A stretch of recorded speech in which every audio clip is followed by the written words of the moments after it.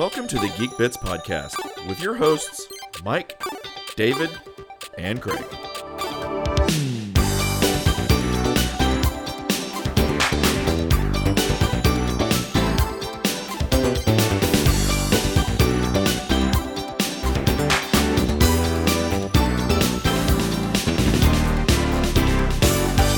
Hello and welcome to the GeekBits podcast, episode number 7. So I'm David. As always, we have Mike and Craig here with us as well. The name of this episode is What If Technology Had Stalled in the 80s? And so I wanted to explain a little bit about this, just a thought experiment, and it's kind of interesting.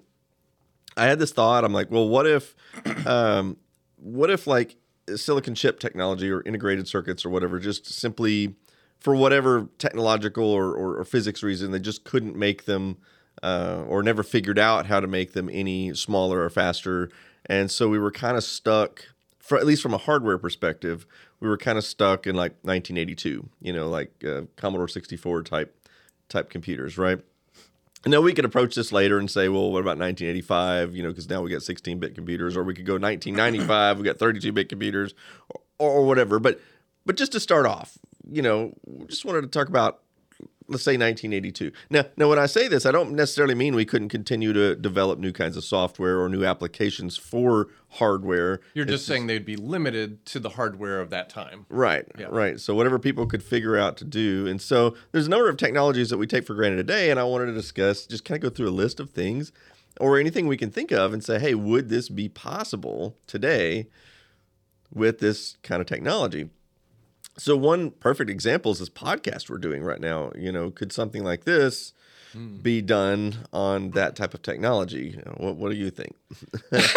Well, I was sitting here I'm like, wow, all of the possibilities. And I was sitting here kind of thinking about what you were saying. And it depends. I mean, like even the equipment, we have a podcast mixer board over here that has more processing power than most computers of the 80s. So sure. Now, granted, I understand, you could make this much simpler, and it could be all analog, and there's different ways that we could go about that. But I think overall the answer is probably yes, that the podcast could be done. Then we have to talk about how does it get transmitted. Sure. I think that's probably the bigger problem because back then we had 300 baud modems.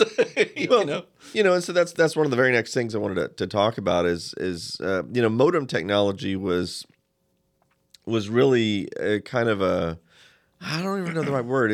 It existed because they needed something to make use of the existing telecom network that we had, which was analog. It doesn't mean they couldn't have built a digital broadband network. Agreed. And actually, I was going to go into this, and I didn't, but I guess I'll go ahead and say it now. And that was, they actually did have podcasts back in the day. They were called radio stations, and they had DJs, and they put it all analog. It was all over AM, FM, signals. Yeah. So yes, I mean, but I was trying to stay true to what your original through a computer system. Yes. Right.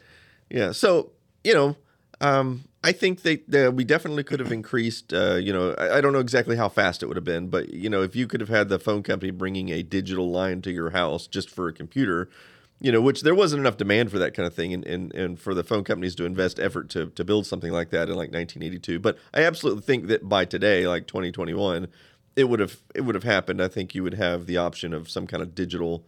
I don't know when ISDN lines came That's out. Actually funny you say that. I'm actually Googling. I want to know 1980. So it was standardized in 1980, and it became a actual product in production offered by the phone companies by 1988. So what was the bandwidth on ISDN? 128K. Yeah. Okay. So with 128K, significantly better pumped into your Commodore 64 or your Apple II, you'd be able to transfer stuff pretty quickly. You wouldn't have a lot of processing power for codecs, like for compression or something. So real-time stuff would be very challenging, but I think, I think you'd absolutely be able to do things like social media, Amazon, eBay. What about photography though? Like video is not going to happen. Period. No, I don't think so.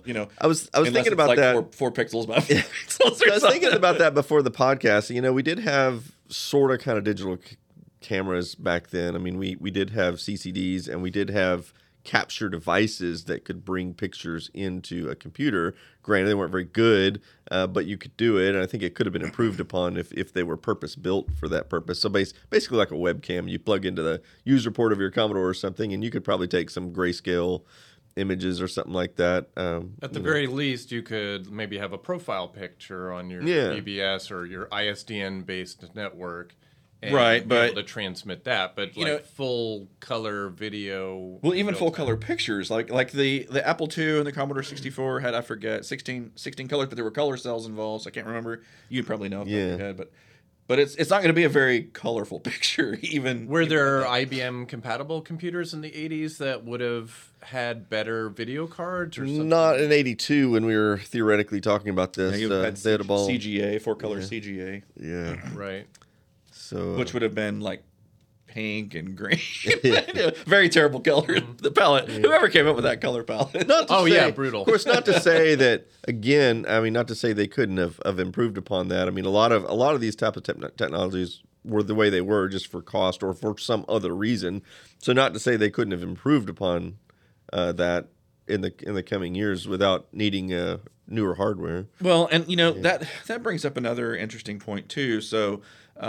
The Commodore 64 or the Apple II or the IBM XT that was sitting on your desk at home could have been more powerful, even with the same processor, by making it a whole lot bigger. Right? You could a whole lot more expensive. Put a whole lot more RAM in it and a whole lot more. But yes, it would have raised the cost significantly. So part of the problem of the time was a cost issue, right? And a space issue, right? I mean, you wouldn't want to have one room of your house dedicated to your mainframe or something. Well, I mean, what if a lot of people went that route? What if because we're stuck in the 80s, what if every room, it was assumed every house was going to be built with the ISDN line pumped straight to a particular room, and somebody had almost like a mini mainframe in order to have. So instead of that's computers getting smaller, well, the houses started to accommodate bigger devices because that's the only way to get more power. Well, this exact thing has happened with other technologies. So, for example, the home theater room, almost every house I don't think you can buy a new house today that doesn't have a theater room in it, right? Right.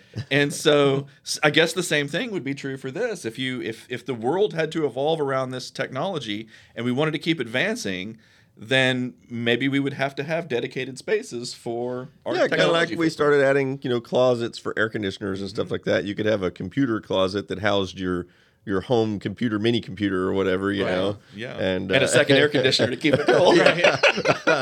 But I'm curious, like maybe you know this, David, would you, since you couldn't make the processors faster, could you do like what we're doing now, because we're hitting bottlenecks on just because of the laws of physics, we can't get the devices much smaller.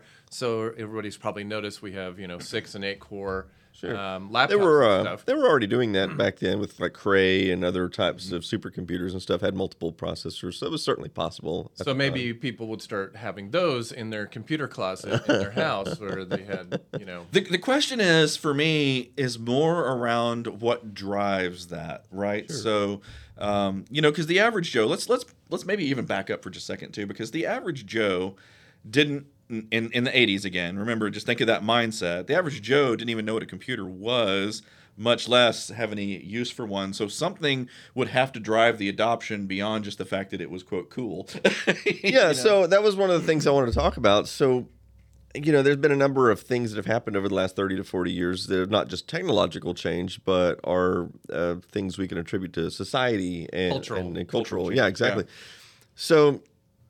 Yeah. So I was thinking about that. Like, what drove the massive computer spike of the late 90s? I mean, we went from a time in like 1994, for example, where basically only few people still had computers. I mean, just, the hobbyists and people who needed them for business and whatnot. By 6 years later, by 2000, everybody had a computer. And I think the internet was the driving factor behind that. The internet really gave me my job. That's how I got started in IT. It was really because of the internet, because computers had become so ubiquitous, and because there was this platform on the internet, and I got into web development. I knew a little programming before that through BASIC on the Commodore and in school and Pascal and stuff like that. But the internet's what really drove the job market for web development and web programming. And of course, the internet had been around since I think the 70s or something like that, or 60s or 70s, something like that. We should have looked this up because we talked about it in the last podcast. But anyway, nevertheless, it was certainly around in 1982. For if you were in the military or in a university type setting, then it was around. Right. Right. So the question is, if it would have evolved to some extent like it did without the rapid hardware advancement that we had as well. And again, I think absolutely with a broadband connection to your home, it wouldn't be the exact same experience, but you could have, email and social media and, like I said, stuff like Amazon, like online shopping and eBay and Craigslist and, all that kind of stuff. I think you could have at least similar. It would just probably look a lot. It would look different. The interface primitive. would be different. The pictures would be either non-existent or very cartoonish looking. But it could be done absolutely. And I think a lot of the same functionality would be there. It is interesting as somebody who has a pretty big background in e-commerce. A lot of the things that we look at today is, how fast does the page load and stuff like that, because it's true that conversion rates in e-commerce, if the page loads faster, you sell more product, right? But people would just have to have, and quite honestly, we know they did have a lot more patience for those types of things. If it was even with a slower computer. I'm thinking of just locally, just like loading something off of a tape drive or a floppy disk. Right. Where is that patience that I had as a kid? It's gone. Yeah. The other thing I think that could help with some of that is if you were a frequent subscriber. Let's say that there was an Amazon of the 80s, right? And it was all based on those slower computers and the slow graphics and all that. There is the possibility too. Again, you have this hopefully we have this ISDN technology or something similar to it that evolved to give us a little bit more than 300 baud or 1200 baud or something like that. You could also have some kind of nightly batch process that okay, I'm a frequent shopper of Amazon, and Amazon has a feed, and every night it comes down, sort of like we talked about FidoNet in our last BBS video, because I think the world was already kind of headed that way anyway. So maybe there was I guess you'd have to have a bunch of floppies stacked up, but some kind of caching system that would. Well, hang on. In 1982, were there hard drives that had any storage space? Hard drive. Absolutely. So, again, if you had the closet computer, the closet mainframe, maybe you had a rack of hard drives like or at least the wealthy people did, and they preloaded all the icons and images. I don't think that would be necessary. I mean, 128K connection, it would be plenty to download that kind of stuff. I mean, keep in mind the size of these images would be so much smaller because of the type of graphic system that you'd be putting them on. And, I'd like to bring up an interesting point. I'm thinking early days of the internet, like Netscape Navigator and things like that. When you got me started on the internet in 96, there was still a lot of caching going on in your web browser. Yeah. And we still have that today. Like it's still important. So I feel like with the limited hardware of that time, caching would have become a big deal. I think it would have. And people would have had to have this, maybe this little bit of this in there. But I'd like to bring up an interesting example. I remember a time not too long ago. I mean, I guess it was a while. We're talking over 10 years ago, probably around like 2006 or whatever. I used to sit in my recliner in the living room with my iBook G3 and use Facebook. And you know what? It ran perfectly fine on there. And then about 2 or 3 years later, Facebook did something to their website. I don't know if they added more scripting or something like that, but it got to where it was so abhorrently slow if you weren't using a faster computer. It was miserable. And today, if I tried to log on to Facebook with a G3 computer, it'd probably take 5 minutes just to pull up the page and display like my news feed or whatever. I mean, and the reality is, like, if you take a screenshot of Facebook today and compare it to a screenshot from, say, 13, 14 years ago, it doesn't look all that different. I probably could offer a little bit of insight on that since I have a background in web development. I think I know, but I'm dying to hear you. Well, before you explain why, the main point I just wanted to drive home was that, obviously the services would be optimized for the technology that we had. And so if everybody had a slow computer, the services would be designed around that. Right. But anyway, what were you going to say? So part of the reason, and I hear this complaint all the time from, my mother-in-law and, elderly people and that hang on to older computers and things like that. Like, why does this no longer work on this laptop I bought 15 years ago. And a lot of it is we are demanding of our websites things that we didn't demand of them 10 or 20 years ago. And so you kind of alluded to it. You said the scripting. And it's not like Facebook or Google or, any of these platforms are just like, let's throw more JavaScript and be lazy about how they're programming. We're wanting stuff to be more interactive. So when I scroll down, like one of the early things was as you scroll in the news feed, more things bubble up. Yeah, lazy notifications pop up that didn't used to do that without like a full page refresh. So it really goes back like to the early mid 2000s with Google coming up with Ajax. You guys, I'm sure, heard of Ajax technology, where the page isn't getting completely reloaded every time. The script is going and fetching new data and changing bits and pieces of the page in real time as you're interacting with it. Whereas the early days, when I first started getting into web programming, every time you did a click, wipe out the entire page and reload all the data, recalculate all the data, and reload all the whole user interface with the new data into the page. That has been a big evolution. What do you the document object model or something like? Anyway, very nice. See, I know a little bit of this stuff. Yeah. So the other thing, Dom. So the other thing too that we've added, I've noticed, is there's a whole lot of UI stuff that has absolutely nothing to do with the way the page looks, but the way the page behaves. And I'll give you an example of that I think you'll easily respond to, and that is like rubber banding. You scroll all the way to the bottom, and the page kind of bounces and then comes back, right? That's the kind of stuff that's taking up all that code space now. All these little niceties and stuff. And I think this is why I thought the caching thing might be important, because I think we would have probably wanted those interactions. And it's actually kind of interesting because like mainframes worked the way the early internet worked. Mainframes were like, you do something, it redraws the whole screen. Am I wrong here? Because that's what I've read. They were on terminals, which is something I want to talk about in a minute. They were on terminals, and basically the way that worked is just keep scrolling the screen up until the old data was gone.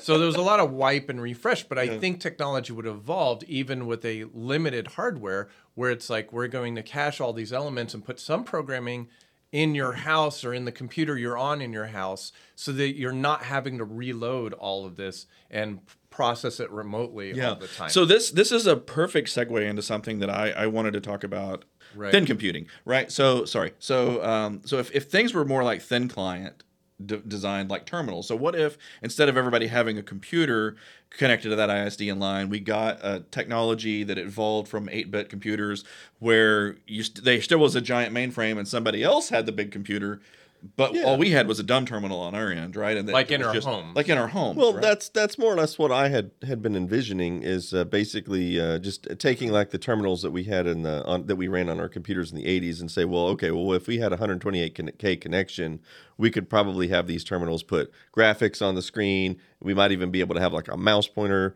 I don't know. I mean, I guess there were mice back then.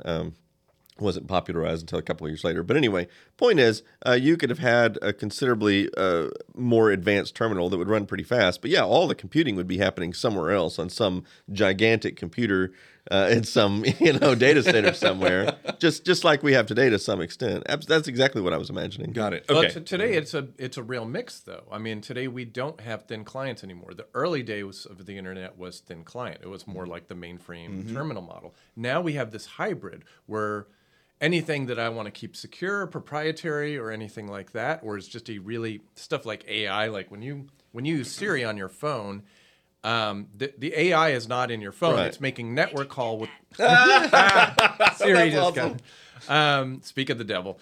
But the AI is happening on Apple's end. But to your point, Facebook, all those little interactions and little bouncy pages and alerts and things like that is happening on a thick client on your computer. So we truly have a hybrid model today. And I'm just curious whether it would have stayed thin client, or it would have come to a hybrid model with, archaic Well, I think hardware. you would have had to have some hybrid, to David's point earlier. Like you're not going to send the sound effects, for example, if you're playing some kind of online game or something, or if you have the ding that has to play for your new message came in on your 8-bit Facebook. Right. Right. I think those things would have to have been done by the local processor. So I think it would have definitely been a hybrid environment. Well, I Possibly. think how much the early days of the internet, you were using less web applications and you had more installed desktop applications like your email. Yeah. All the little dings and stuff in your email were in the email program. Yeah. Right? So in those days, and this is certainly something we should discuss here, but in those days there were kind of platforms like that. I mean, there was CompuServe, there was Quantum Link, and Quantum Link, for example, actually did All have the way a back local- in '82, they had all this. Yeah, Quantum Link had to be out around that time. Yeah. And again, I'm And even if it was a few years later, it still ran on the hardware of 82. Right, So, right. you know, yeah. So it could have it definitely evolved, right? Yeah. So so let's say that you've got Quantum Link. Quantum Link is an actual application that ran on your computer that then had an interface over your modem to get data from the Right. I guess the Quantum Link mainframe. So that's actually a perfect example of I was actually of what thinking could have about been that developed. earlier. Yeah, I'm really Quantum- bummed that I didn't use Quantum Link. Like I I never had did all the either. discs and stuff, and I never used it. I think I logged in once with some kind of demo account for a few minutes, but I never could afford to pay for it, so I didn't really get to. But they had online shopping on there. They had groups and chats and all kinds of stuff. So I mean, that's kind of exactly what I was thinking of. Imagine Quantum Link running on a faster connection. You could make that pretty good. But Quantum Link was a mix of a thick client and thin it's client hybrid. technology. You absolutely had to have the client software to use it. Now I wanted. As a matter of fact, wanna use Quantum I Link somehow. tried when I was a kid. I tried like all kinds of ways to try to figure out what the data was that they were actually sending over the modem because I wanted to try course you to did. hack Quantum Link. I never Right. could figure it out. I was too young. I was much too young to have the experience for that. But So I today I could have totally figured it I out. just have a list of some technologies that we kind of talked about earlier, and wanted to see if various opinions on whether you think we could have these today. We already talked about social media. Mike had brought up MRI and CAT scans because these are CAT by its very nature means computer aided tomography. So and I think it requires a pretty sophisticated computer to be able to take all the data and turn it into something. So the thing is, I guess we'd have to Google it. We should have done that before the podcast. When did the first?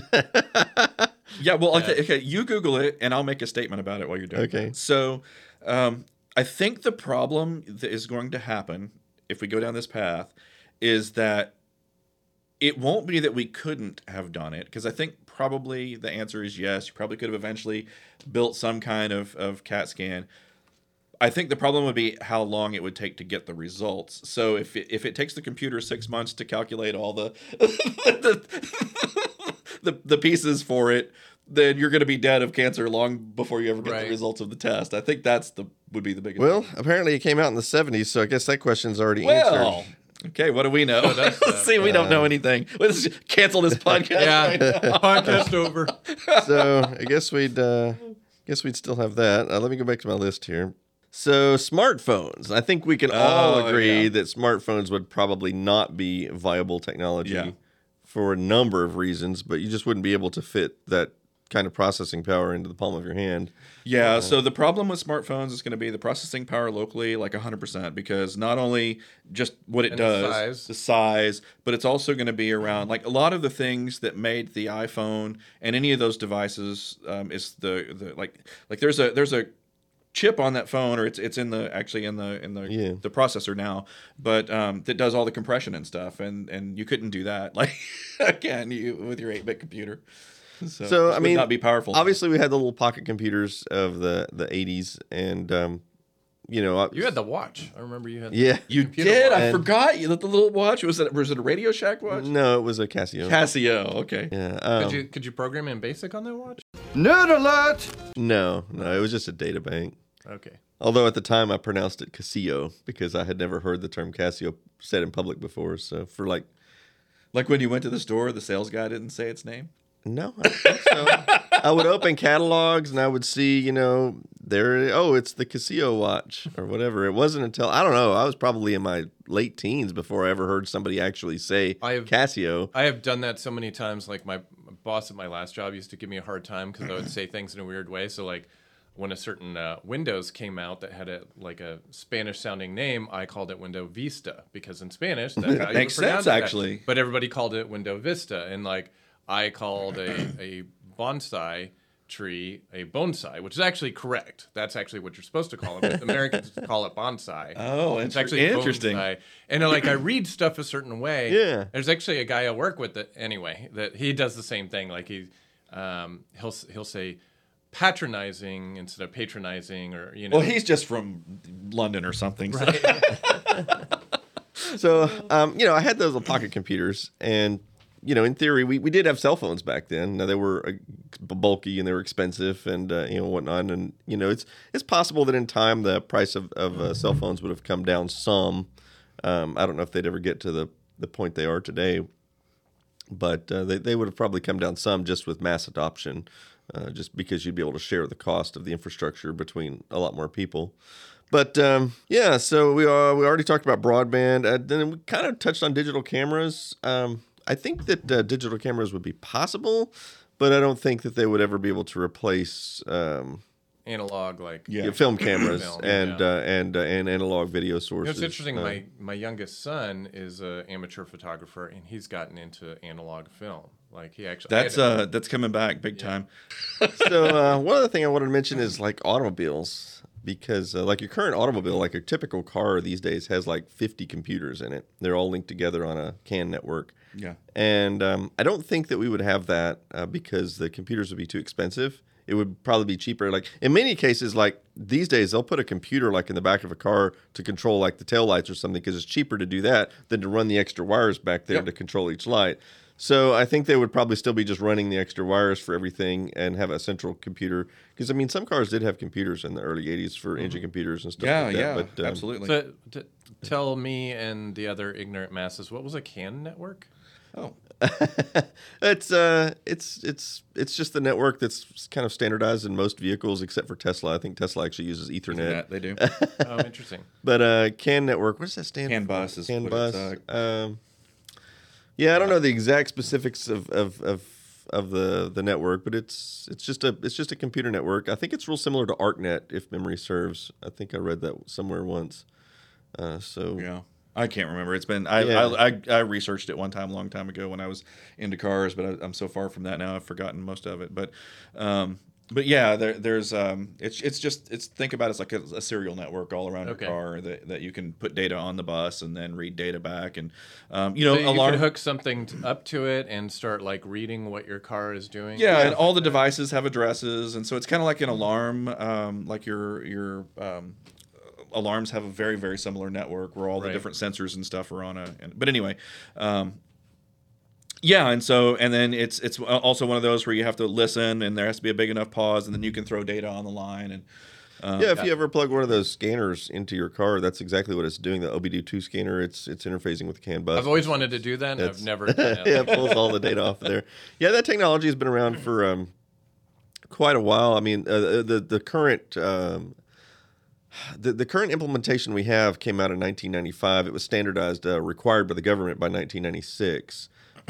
But they had earlier versions of that in the 80s. But yeah, the engine computers of like 1982 were extremely primitive. I think most cars at that point were still using what do you call those things that spun around to run the spark plugs? Distributor? Yeah, distributors. Yeah, stuff like that. So sometime in the 80s, they started switching that over to computers to do that job. But yeah, I was just kind of wondering about like our infotainment systems and stuff that we have in the cars today. You could do it. It'd be a lot more expensive to stick it in there. Probably have to have a CRT.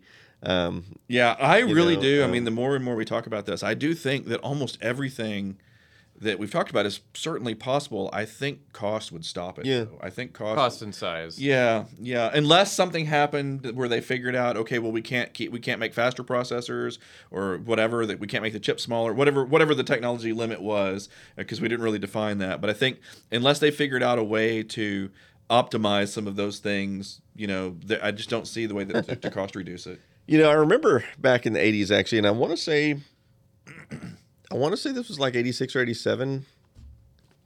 Yeah, because I think I was like 12 or 13 or something like that. And I remember, it would have had to been 86. That's when we bought that Pontiac Grand Prix. And I remember we went to the Pontiac dealer, and where it was a GM dealer, and they also had on the lot there a Buick Riata. Yeah. And That was kind of like one of my favorite cars back then. And I was, I think it was in the showroom or something, and I was able to climb in there, and I wasn't even old enough to drive or anything, but I was so taken by the electronics in there because the dash was all digital. Now it was done with, it was in retrospect, I'd have to look it up, but based on what I remember, I would say it would be like a VFD display or something. Yeah, kind of like what a Speak and Spell would use or something like that. A bunch of vacuum fluorescent, glorified LED type. Yeah, vacuum fluorescent. So it's what it would be. But in the center console, they had a CRT, crammed right there in the middle, a little black and white CRT, and it was touchscreen, and it actually had touch controls on it, and you could operate everything from the radio to look at all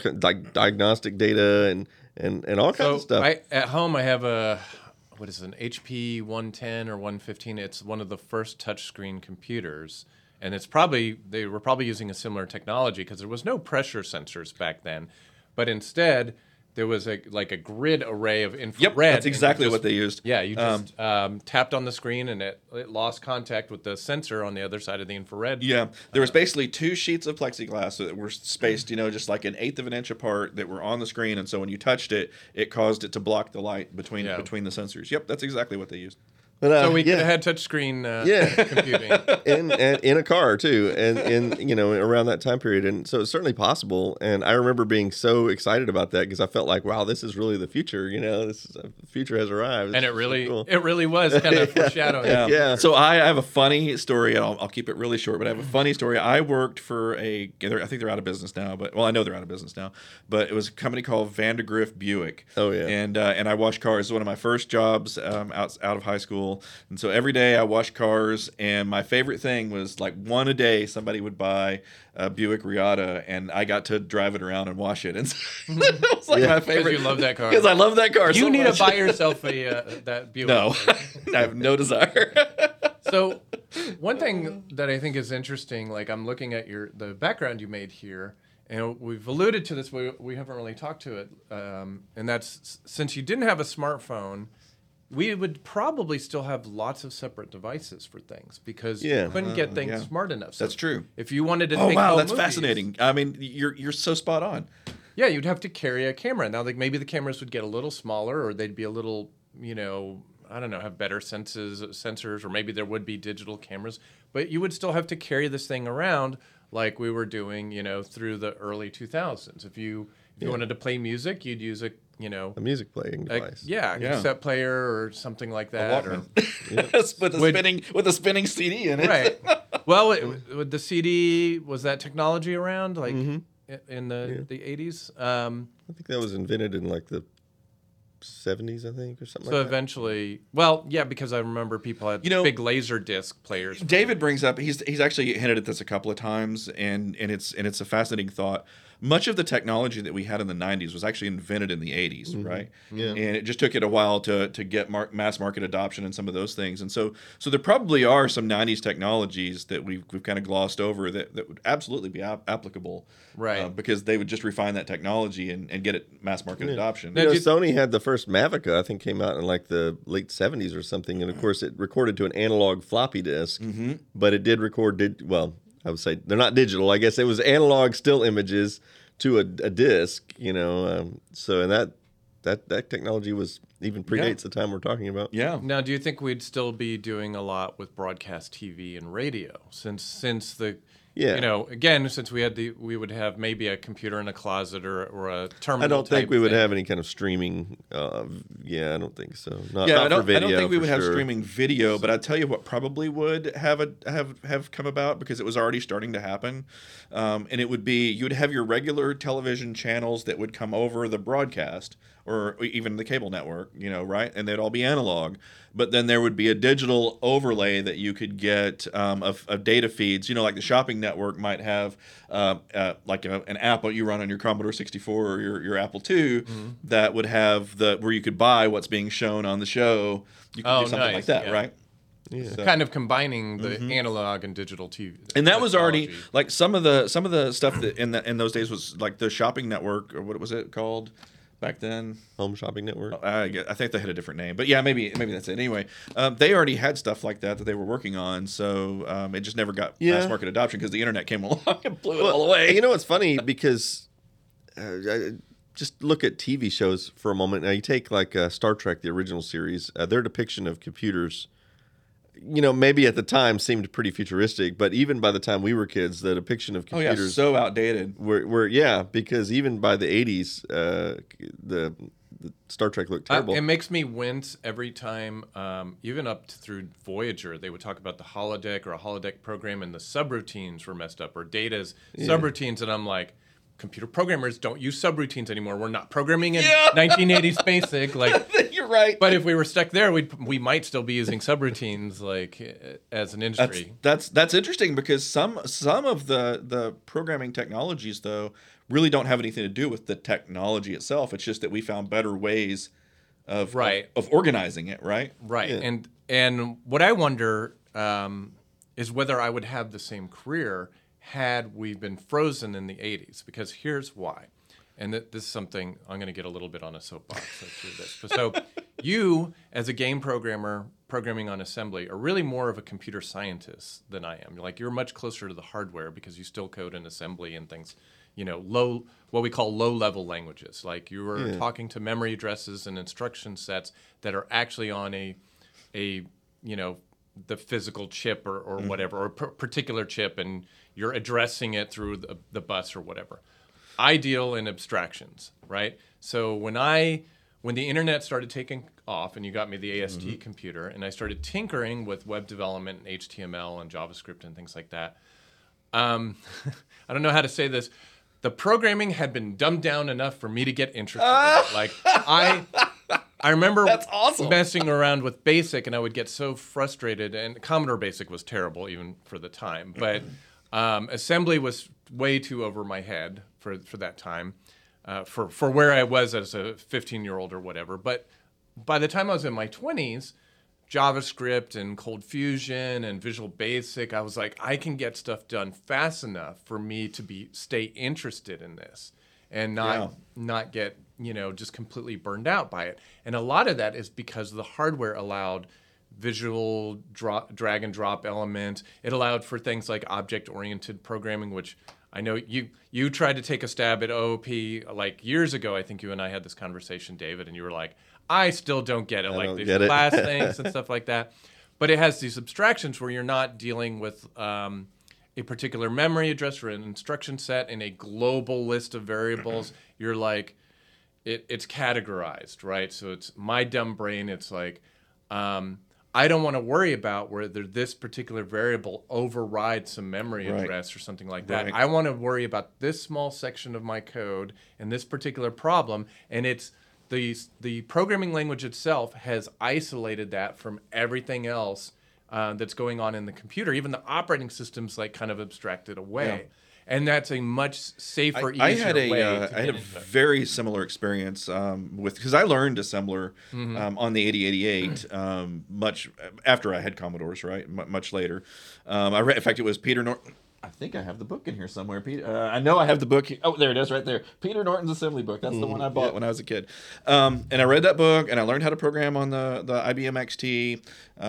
And I did a little bit with it. I think I wrote a virus or two. Sounds like you. Yeah, some basic stuff like that. But I never really got into it because it was so tedious. It was so tedious, and it annoyed me. And when I really got into programming... Your patience is amazing to write games and assembly. When I really got into programming was when I got into, and a lot, I know you'll probably say it's not really programming, but when I got into HTML, when the internet came out, because I was making web pages, right? And it was because I could make something happen, like 5 lines of code, and boom, something changes, and I've got this beautiful thing on the screen. It was so easy, and I could make progress just fast. That's what did it for me. Well, Greg, to be fair, all the development I do these days is on modern computers, and I'm using modern tools and modern compilers. The target system happens to be right. So you do have some assistant abstraction. But I do think though that if time had gone forward, like we would have still gotten languages that would have been easier to use. Absolutely. It would still have run at a decent speed. Well, object orientation was, and I'm not saying that's the end all and be all of programming understanding. It's not, but it's helped a lot of people get into programming. That was, I want to say, the 60s or 70s when they came up with the idea about Yeah. it. And what a lot of programmers, I think, did when they named like a label, like you wanted to jump to a label or something, they would kind of name something according to a bunch of categories. So instead of, like now, if I'm trying to save a file, I may instantiate a file object, and then I've got that particular file, and I shove some text in it, and I would say file.save, right? I'm telling this particular file to go save itself, right? Mm-hmm. Back then, there just might be a function that's called file management underscore file underscore save, and then you pass it the data that you want to pass into it. I mean, it was kind of similar, but it was like all naming conventions. And now the programming languages just kind of hide that. And I for you. think I personally believe, and I would love to hear if there's any hardcore programmers in the audience, leave it in the comments. But I personally believe all of that stuff would have arisen. We would have just had, C, I guess C++, and then what's the object-oriented C came after that, I guess. No, C++ was the object-oriented. Yeah. Was that the object-oriented? So why does Apple call their C something different? There's this Objective-C. Objective-C. Sorry, I was getting mixed up. And that was actually created by when Steve Jobs started his own company. Next. Yeah, Next. So if you've ever programmed on the iPhone, a lot of the objects were NS for next step. Yeah. So I think that all of that stuff would eventually evolve onto the old hardware, again, because those things don't necessarily require technology. It's just a different way of thinking about it. Yeah. I think they do, like the programming languages being more sophisticated sometimes does require more memory and more processing power. So I think it would have been OOP and scripting and things like that would have been drastically slowed down. Yeah. Here's where my soapbox is. So you mentioned C++, and this drives me crazy. If you're not a computer science, you're not engineering new hardware or things like that, or creating new languages, but you want to, like an MIS, like an information systems degree, right? What is the first thing they teach you? C and C++. When they teach programming, I mean, they do this in computer science too. So they start you off with this shit that would have bored me, like almost an assembly-like language. Like C is pretty primitive. And so they start you off with these primitive languages, and then they add more powerful languages. And I think we need to flip that, because how I got started is I used more powerful languages, got the concepts down, and then when I picked up a little Commodore 64 assembly just as part of my midlife crisis, I kind of enjoyed it. I was like, I liked the kind of primitive stuff because I understood programming well enough. So I don't know whether that our approach to teaching programming might have changed. Because of the need to be so cognizant of memory and power limitations. I guess here's where my brain is around some of this stuff again, because I think of a lot of those things as more of the process and don't require the hardware. So David and I were talking to somebody yesterday, and we're talking about mathematical adding machines of like the early part of the century. Mm-hmm. And all of that was, there was like all these buttons on it, but when you pressed a button, there were like 400 things that happened mechanically inside that thing to flip bits and move them around. It was a mechanical computer. And so again, that doesn't require technology to make it happen. It's just a matter of knowing how all of those things and what order they have to happen. And I feel like a lot of the things with programming languages are the same way. Yeah, it might take 2 days to compile, but I think you could write the language. Well, I was going to say, I think it would be safe to say if we were stuck in, computers running at 1 and 2 megahertz, that, all the games and stuff would still be written in assembly, at least all the good ones. But I think that there would certainly be a lot of, business development and stuff, like customized applications and stuff that are going to be written in a higher level language. And they would have evolved those languages to be better and better and better, and I'm sure, they would probably never perform like assembly would. Sure, but, of course. Well, it's telling that even today, people are still programming in C++ a lot for game development. Like, even on today's modern hardware, there is more happening. Like with Unity, uses C#, and C# is kind of a semi-interpreted language. Like it compiles to MSIL, or it did back when I did it. So, as far as I know. Yeah. So it's definitely a higher level language than C or C++, but it's kind of the exception. Like the Unreal Engine is still C++ based, I think, and a lot of the gaming engines, the 3D engines are C++. Like that's what they're written in, because they need all that extra like efficiency. to make cool games. So I want to switch topics because there's one thing I put on the. I guess I have to turn it this direction. There's one thing I put on two things I guess that I put on the background here that we haven't talked about, and that's there's a Apollo booster and a space shuttle that I put on here. We were doing space travel in the 80s, right? With those computers. In fact, we went to the moon with the computers of the 60s, right? Right. And so how do you guys think that space travel would have continued to evolve if our computers had been stuck?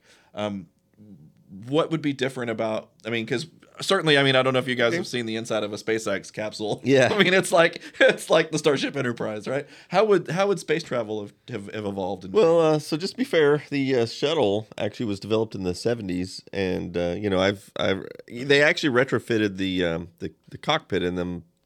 I want to say back in the 90s, early 2000s or whatever, and they called it their glass display or whatever. But it's basically they changed it to a 386 or something when they did that, right? Yeah, I think Something they like did, that. which was still kind of behind the times. But it had like color LCD screens and stuff in there, whereas the original 70s design had a whole bunch of green monochrome screens, and I think they were full of mostly just like text data.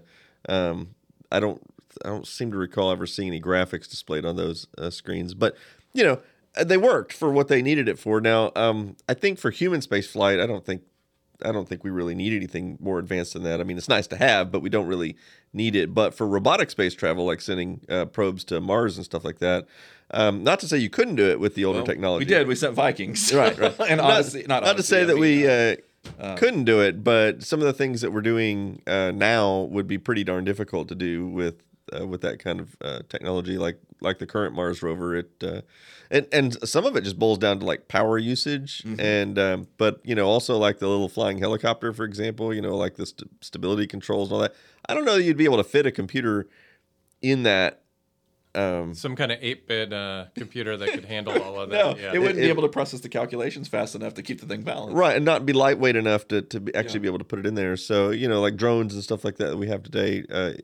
Even for terrestrial use, again, you really need a pretty fast processor and lightweight computer system to be able to deal with all that. Don't a lot of the drones and like you mentioned, like the rotary like correction mechanisms and stuff, isn't that is any of that AI trained? I feel like from what I've heard is kind of like the way space travel is going in the future is a lot of, because of all the space debris and things like that. There's a lot of AI stuff to predict where things are going to be. Yeah, I know all of that. Even though AI had been kind of invented in the 60s or 70s, we didn't have the power to do it. Yeah, I know I watched some of the SpaceX videos, and they talk about how they're working on eventually having, the spaceships completely fly them. I know they do that already, but like I'm talking to the next level stuff, right? Where, oh, look, there's a big giant meteor or piece of space debris coming at me. I'm going to move out of its path. I know they're without a human being involved or flight control, and they're working on all of that. Drones, though, like I have a drone. Now it's 6 or 7 years old now, and so it's certainly not as advanced as some of the new stuff. But I think that's all just like tilt sensors and stuff, and it's like just a feedback. I'm tilting this way, add more propeller, right? I don't think there's any AI going on in there. Of course, it's worth pointing out, if memory serves, and I have to Google this to be sure, but I seem to recall hearing that the current Mars rover, the new one, the big one, runs on a G3 processor, like basically like 1996 type processor. Wow. It seems to me like the power usage of that would be it probably. Well, I don't think they run it very fast, but I think the main reason they do that is because NASA's got this long cycle for testing and getting stuff certified, and it takes like 10, 15 years to get a new chip certified, so they're going to use whatever's on the shelf that's already been certified. And so, yeah, they're using like a really old, like 25-year-old processor. Wow, I did not know cost, that. Like it has to be certified because they're like, I don't want to put this $5 million dollar rover. Right. It has to be certified for a number of things, including radiation. And heat and cold. And heat and cold, all that kind of stuff. Okay. And so, and reliability, of course. And so they're doing a lot of stuff. That is fantastic. I'm going to have to go research that now. That is fantastic. I did not know that. Wow. In space. Wow. Well, I think that about brings us to the end of this one. Is there any other topics that we want to go over? Yeah, I guess I just would like to finalize it summarize it by saying that it wouldn't be the end of the world if our silicon chips didn't improve any since 1982. I'm not saying it wouldn't. It's certainly better the way it is now, but I'm just saying we could Well, certainly. You say that. You would still be happily programming games. I would be waiting tables, and nobody really wants that. That's awful. But I think life wouldn't be as different today as maybe some people think it would be. Because, again, when we look at the 1980s, we're also picturing the culture of the time. We're picturing the education of the time when it came to what people knew how to do on computers and stuff like that. And I think... and that is interesting, too, because just because our ability to build a newer, faster chip doesn't mean our scientific knowledge wouldn't continue to grow, right? And we'd learn how to use those things in new and different ways. Yeah, for sure. Well, a lot of the difference between me and my parents and my in-laws and things like that is we talk about, we're digital natives. We were born into a digital society on these older machines, and that so we were never intimidated by them. We kind of understood intuitively how they work because we were using them at such an early age. So picking up an iPhone or something like that is no big deal to us. Right. But to a lot of older people that did not grow up in that generation, they were the previous generation or two, it's all very just weird voodoo black magic to them. I do have to tell you this, and I'm really sad to admit it, but the older I get, and I hate to say it again, but it really irritates me when they update my phone and change something that didn't have any business being changed. Yep. Yeah. It's like you just slowed. It's going to take me 6 months to get used to this new damn workflow that wasn't even necessary. Change for change's sake. Yep. Sometimes, Now, would it make something better or faster or easier? Totally get it. I have a hard time with any phones or computers or gaming systems just updating on their own because it's like I want to know what happened. And this goes back to when we were using computers, you were in complete control of everything. The whole thing. Yeah. And now they just kind of do their things based on what the company is telling. I have to tell you, I mean, so I use my computer at home for all kinds of stuff, video editing and all these different things, right? And inevitably, I leave a bunch of stuff up on the screen when I go to bed because I plan on picking it back up in the morning. And nothing makes me more mad at Microsoft or Apple is when I wake up in the morning and my computer spent 2 hours in the middle of the night updating, closing all my applications, probably didn't saving any of my work. But my biggest beef is, and this is something that you didn't have in the 80s, but the operating system updating when I'm trying to shut down. It's especially if you're on a laptop, you're like, I want to shut down and close the laptop and leave. And it's like, wait, I've got to spend the next 5 minutes updating. And it's like, no, I have something else to do. Or I want to reboot. So I have a funny story for you on that exact thing, Craig. I almost missed a flight because of that. So I was going through TSA. They wanted to look at my laptop. I pulled my laptop out. The guy said, this was in Costa Rica. I was coming back to America. And the guy said, I need you to shut the laptop down and reboot it. I guess that somehow proved to them it was like a real computer. So I don't know. But anyway, I went to shut it down. And it's sitting there installing update 1, of 2, of 3, of 4. And you can't opt out of that. There's nothing I can do. I can't stop it. And I have to sit there, and we have to wait until the thing shuts completely down and boots back up. In the meantime, my flight's like, boarding, back to America. And I'm like... You're waiting on Microsoft to update your computer on their time instead of your time. Instead of my time, Yeah. exactly. That drives me crazy.